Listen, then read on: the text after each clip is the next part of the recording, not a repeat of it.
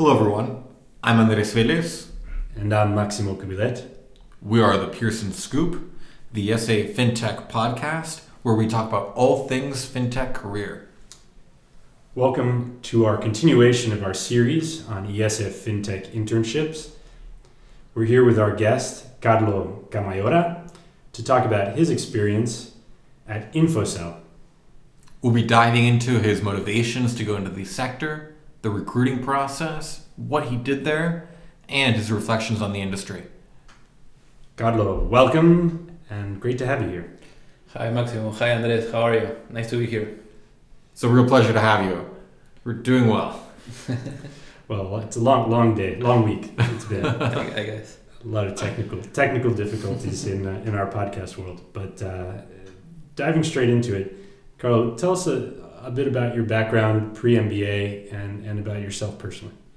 Okay, well I started studying economics, then I changed to engineering. So I got a little bit of like a financial background, economics background, and more technical background.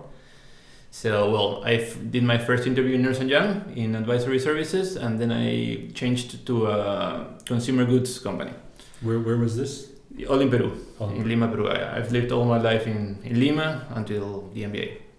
So then I was like 3 years in this consumer goods company, and then I changed into a bank because I wanted a more financial role. I wanted to see, work more in finance and work more with financial services.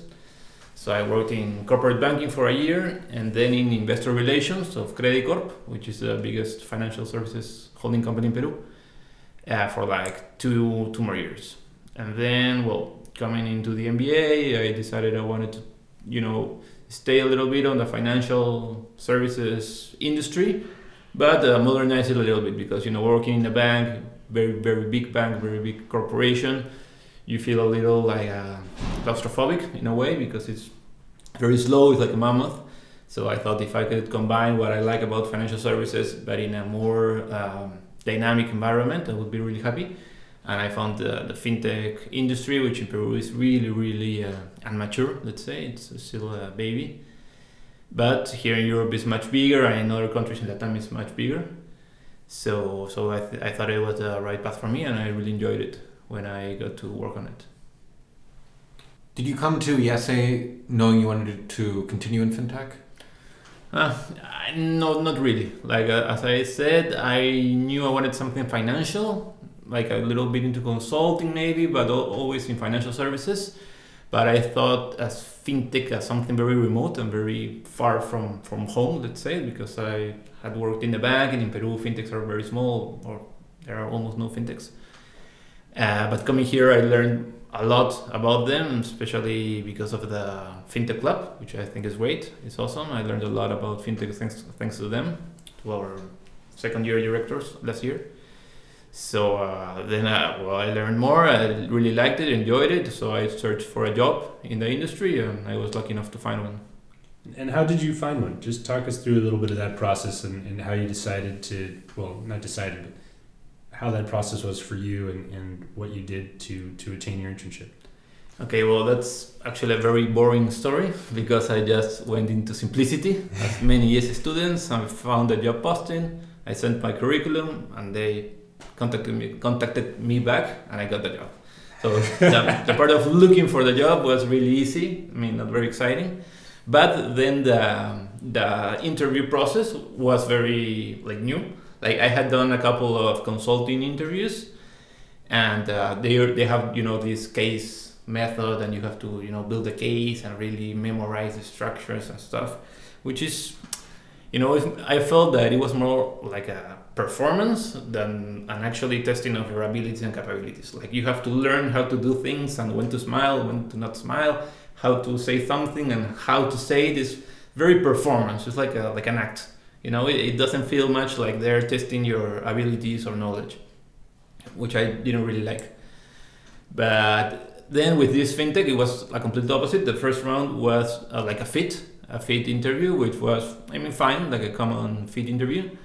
Although it was actually pretty funny because they asked me why I wanted to get into fintech, And I told them about this thing that I really believe, that is the democratization of finance and of financial services. Like I really believe that banks so far have all the power and all the information, and they monopolize all those resources to really, that I don't want to say take advantage, but close to that, of their clients. And I really believe that this fintech revolution is going against that and in fighting that, which I think is really, really good. So he asked me why I wanted to go into fintech. I said all this, and as I was saying this, I realized that all the clients of this fintech were banks. So I was like, oh no, what am I saying? I'm tackling their clients. Like, they're going to kill me. They're going to say me, okay, well, bye, you know? But as I said, well, I was halfway through, so I said, okay, let's just get done with this. So I just spit it out. And the guy said, well, we actually believe exactly the same thing. Like, we also want to democratize finance and finance services and whatever. So I was like, oof. I didn't mess up. So it was cool. They liked it because, you know, even though their main clients are big banks, they want to go into other stuff. So we can talk more about that. But then, so that was the first round. They really liked me. And the second round was, this is a Mexican company. So they said, okay, pick any fintech company, Mexican fintech company, whichever you want, and pitch it to us. Like, do like an investment thesis. Like, why would you invest $1 million in this company? Or make us invest $1 million in a Mexican fintech. You choose whichever you want. And I actually, I think I got that job because of you guys, of the FinTech Club, because I had just seen a presentation here of Belvo. You remember that the Mexican fintech that does all these APIs to integrate the... Yes. So I pitched them Belvo. I remember the presentation. I investigated a little more, and they loved it, and I got hired thanks to that. So yeah, I think the FinTech Club is great. They helped me get this job. I mean, they didn't put me in contact with them, but they gave me the, let's say, the information to pitch Belvo to them, and it worked out very good. That's great. That's really great. I also like the contrast you make of the type of interview. So what would you make of that interview process? You know, what do you, in your mind, how do you judge that interview process? I think it was really cool. Well, it was a lot of work because I had to do like a 2-page thesis, let's say, which, when you know, in 2 pages you have to be really concise and really put a lot of meat, because if it's just words, it gets lost. You know, you don't say anything, so you have to be very precise. And I really liked it because, you know, they are a fintech and they wanted to hire me to do some business development. So when they say, okay, pitch me a fintech, what they are basically doing is, okay, tell me why that business model or whatever these guys that you have found are doing is good. It's good, it's profitable, why you like it, why you think it will work.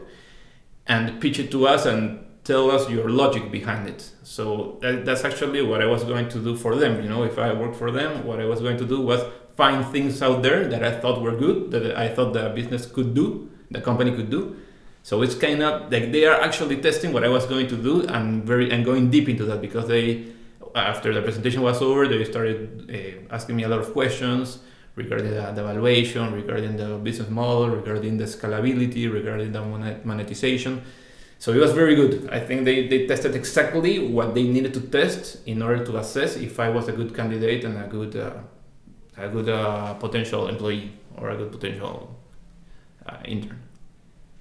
That's great. And I also really like the first part of that, where you kind of fell into being very authentic with them about your feelings in the fintech industry. And they appreciated that. And I think that's something that many times we don't appreciate when we go into an interview. We try to be somebody else, but you were just being yourself, and they loved it. Yeah, exactly. I, halfway through it, I was like, okay, I completely messed up. I'm going to get thrown out of this interview. But it actually worked out. I was honest. I thought I said what I thought. Right. And it worked out great. Yeah. So why don't you tell us more about the company itself? What do they do? How do they make money? Who are their clients? Just broadly. Yeah, perfect. Yeah. Okay, so this is a company. It's actually a fintech, but not a startup. This is a kind of old company. It has like 30 or 40 years. And first, before I tell you what they do, I'm going to tell you a little bit more history about the company. It had changed hands a lot since it was founded. And the last owners were like a big conglomerate, and they had a lot of businesses, and they owned Infocel, but they didn't do much with it. Like it was like, let's say, a cash cow. It had a market, it was making money, and they were happy with it, and it was cool. So what happened is that a search fund, and in Mexico the search fund industry is really big and very dynamic. A search fund actually found the business, saw great potential in it, and bought it. So these two very young entrepreneurs, it was like an MBA from Colombia and an MIF from LBS. They bought it, and now they are managing it, and they are like leveraging all their resources to make it grow bigger. So I was working directly with these two guys, the owner and CEOs. But what the company did is they have this product called the Infocel Terminal, or Terminal Infocel, or Infocel Financiero. And it's, let's say, like a Bloomberg terminal, but it has two main differences with Bloomberg. One is that it has much more depth about the Mexican market, and the other one is that it's way cheaper. So let's say that you're a Mexican bank and you have a trading floor with, let's say, 30 traders. You will have 1, 2, or 3 Bloomberg terminals because they are very expensive, but you could have one Infocel Financiero or one terminal of Infocel for each trader because it's actually way cheaper, and it provides really good information. So before these guys bought it had contacts in every bank. They were selling this product to every bank as a service, and it was going pretty good, but they were doing nothing with it. So these guys said, okay, we have this product that is really good. We have this brand that is well known across the financial Mexican market, so we can leverage that. We'll have already the contacts in the bank. We can tell them, hey, you know what? Let's do this premium version, and we can sell you more. We can upsell it, or we can release another product for, not the traders of the bank, but for the clients of the bank, and all that. Or also going to another things, build products for fintechs, for example. No, the Mexican market, the fintech Mexican market, the industry, it's actually growing very fast, and it has a lot of potential. And also, they were planning to go into other countries in Latam. So I think they have a very good case in their hands of what a search fund does. That is like buying something that you think has a lot of more potential. Do a lot of business development and then sell it in 10 or 15 years.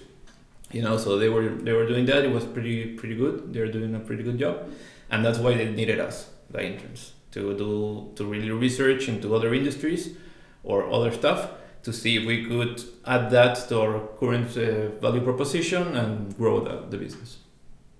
What was a typical day like for you? Okay, well, it was supposed to be very different to what it actually ended up being. So when I did all this process, like this selection process, I was here in Barcelona. This was like in January, like beginning of February.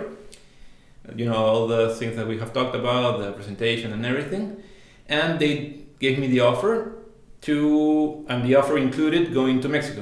They would pay for the tickets to go to Mexico, and they would pay for my housing, which was pretty cool. Working for a startup, you don't expect them to fly you over and give you housing and everything. But because they had they're actually a search fund, they have more resources because of that, they could do it. So that was pretty cool.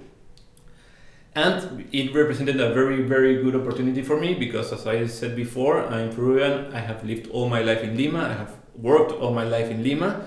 Actually, being in IES is my first very big international experience. So now I had the opportunity to complement my Spain and European experience to a Mexican internship. So I was really, really looking forward to it. Unfortunately, COVID hit. COVID happened. And I was living here in Barcelona, but when the lockdown happened, I decided to go back to Peru, to Lima, to my house, to pass the quarantine over there. And then, Peru also had a lockdown, a pretty big one. The airport was shut, so I couldn't get out of the country, not to come to Barcelona, not to go to Mexico, not to go anywhere. And also Mexico started doing pretty bad. So they were also closed. In Infocel, everybody was working from home. So I talked to them and I said, hey, I think that going to Mexico is going to be a little tough for me. It's going to be a little hard. And also, if I go there, you're still not working in the office. You're all home. So it doesn't make much sense really to go there, even though I want it. So they said, yeah, you're right. Let's do remote work. So I was supposed to work from Peru. There was no time difference. But fortunately, I got on a humanitarian flight just in the first week of my internship to come back to Barcelona. And I was really happy about that because, there were like very, very few flights going out of Peru. In fact, we didn't take off from the regular airport. We took off from a military airport. So it was crazy. And I talked to the guys. I said, hey, I had this opportunity to leave Peru. I don't know if I am going to be able to get another flight. Maybe this is my only opportunity to get back before classes start. So what do you say? I go back to Barcelona. I work from there. The time difference will be a little harder, but we can make it work. And they said, sure, no problem. They were completely cool about it and completely understood. They understood. And so I got here and I worked remotely with the time difference, which didn't bother me at all because they were very comprehensive. Whatever you say. They always schedule my calls in my afternoon, which was their morning. And I only had one call every week to like a follow-up call where I would present all my work to the two CEOs and the head of business development. And they will give me feedback. It's like a 1 hour or 1 hour and a half call where I would present my presentations and Excel files and whatever. And they will give me some feedback to continue my work. And then I could schedule some calls with some people like the head of the commercial part or the head of the technical side so that they would explain me some stuff that I needed.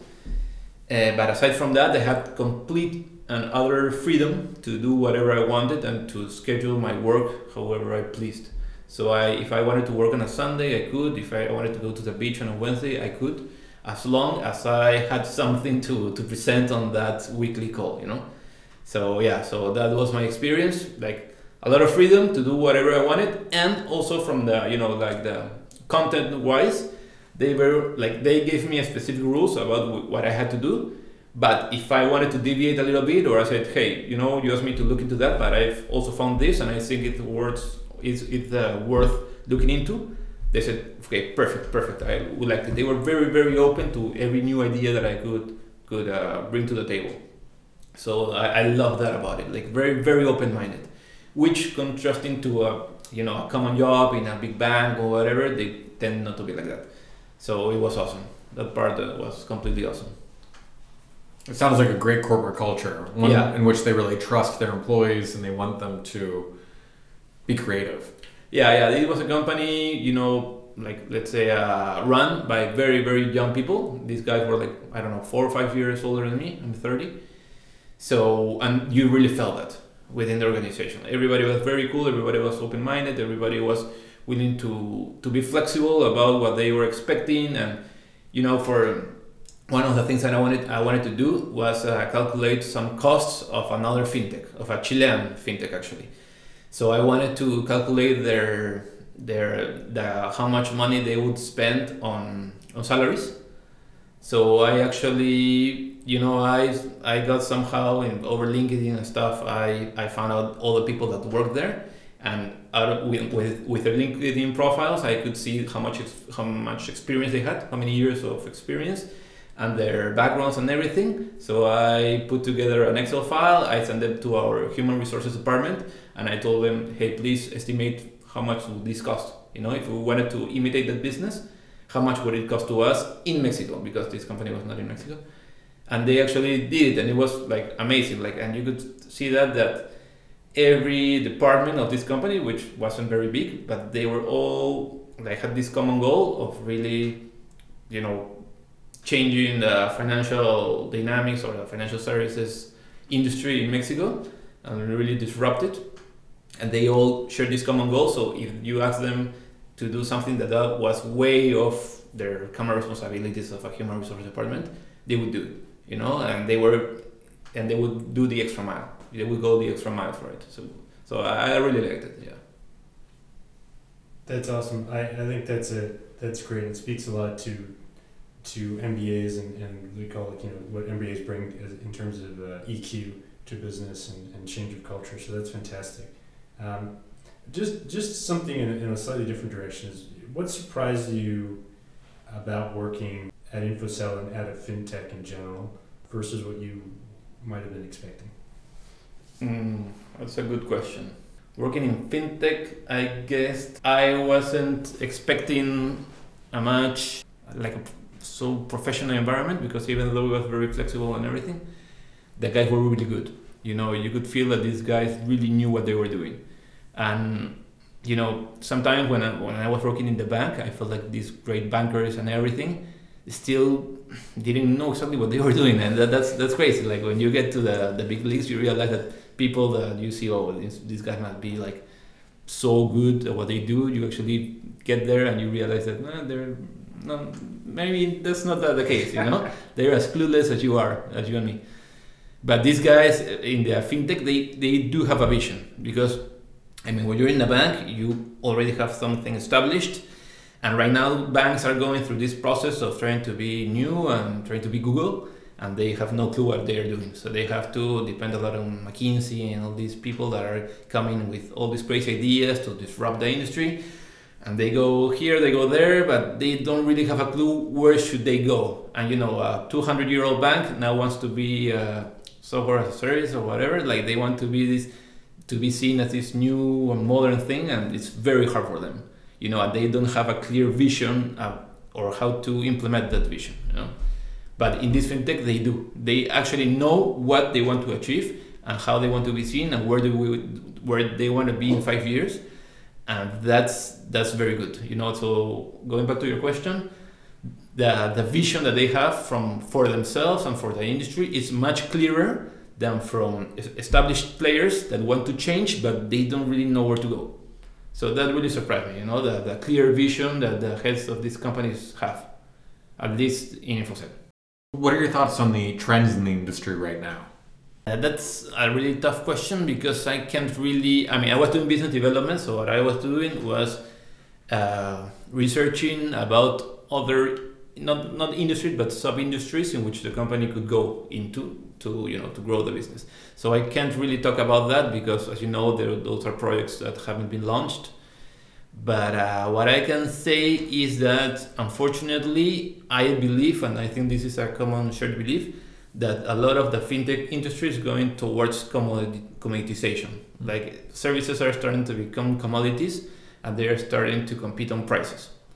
So if you don't differentiate yourself, which is very hard to do right now, they're going to die, and they're going to kill each other, or they're all ending up merging into one big monster that is more or less what we have right now, So I think that is somewhere the fintech industry should avoid going, and in order to do that, they should really find a way to differentiate themselves of their competitors, which is really hard, because at the end, financial services, what they sell is more or less money, and money is of a commodity.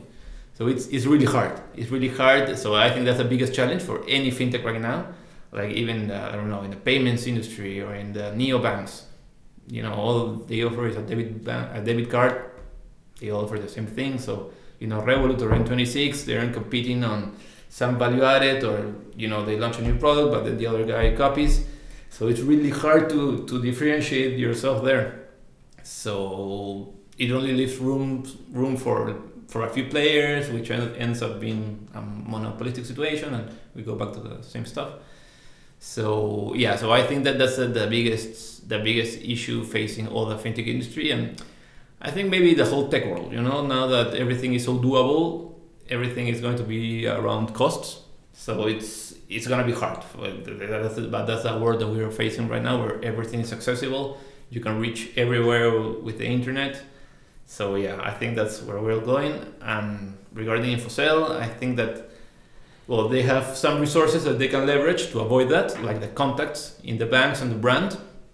But they have to do a really good work regarding the product and the product development in order to really be something else. Like, for example, if they want to do, a checking account or whatever, or let's say a trading platform or whatever. Okay, but what do you bring to the table that Robinhood doesn't? you know, and if not, then what, you're just going to be cheaper than Robinhood, but Robinhood is already like free, right? So what are you bringing in? Like, so that's hard. That's gonna be very hard to attain. Right, right. What recommendation would you give yourself 1 year ago today, when you were a first year? I would say that when I was starting, I was really going into conservative sectors. Like I went through the whole consulting prep, and just because I wanted to get something safe with a good paycheck and whatnot. But then I actually experienced, because I didn't get it, I went into fintech, even though that's what I really wanted, because I only wanted consulting because of the safety that it provided, but it wasn't my passion or anything like that. So when I actually got something that I really liked and I got to work on that, I found that really rewarding, and I had a great summer, which I don't think I would have had if I had actually gone into consulting. And, you know, going through the whole consulting prep and stressing over it was very hard. You know, it's a very, let's say, emotional, exhausting process, which is horrible. And a lot of people who are listening to this have gone through that and know what I'm talking about. So what I would say is to my first year self is just relax, really think what you're doing, think if you want to go into this. And if you don't get it, it's not the end of the world. There are a lot of opportunities. You know, I got my offer before COVID even, and I was already stressing out and thinking that I had no chances of getting a job. I was going through a really tough time, and I actually got a job like with 4 months to go to the summer. Like a lot of people got an offer like 2 weeks or 3 weeks before the summer. So there was nothing really to worry about. You know, there's a lot of opportunities for MBA students, and especially a lot of opportunities for ES MBA students. So just chill, you'll find something, but also work hard, you know, prepare yourself. If you want something, you gotta work for it and prepare for it. It for me was like doing this presentation that I told you to get this job was tough. It required a lot of research, but I did it good. So that's why I got the job. And I think that's what I will tell myself, you know, work hard. If you find something that you think is worthwhile, and go for it. And if you don't get it, don't stress over it. There's a lot of other opportunities. And you know, how many fintech internships were last year? Like, how many did we have? Like 20? 20, more than 20. More than 20. Okay, so Yeah. if you don't get one, you'll get another one, you know? Just chill. Don't stress over something that is not worth it. That's great. That's calm, wise advice. Yeah, from a year older you. Yeah, because February was horrible for me. So yeah. I can empathize with some of those feelings. I bet.